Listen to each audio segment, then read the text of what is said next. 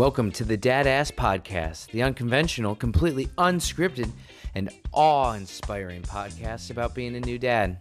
Originally, this was going to be a dad fashion podcast, but then I realized the only thing we could talk about was fanny packs and plaid, but you can only talk about that for so long. This podcast isn't going to pretend to be experts on fatherhood. I mean, hell, I've only been a dad for about 5 months, and I'm just running off caffeine, bourbon, and baby snuggles. But on a high note, I've only been pissed on once and taught my little guy that Rocky's the real deal, and laying on the couch watching soccer matches is quite a strong Saturday.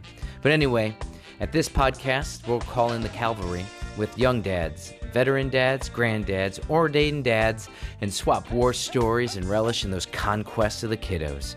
We'll discuss tips, tricks, and those shortcomings that we can all relate to with topics like politically correct potty talk.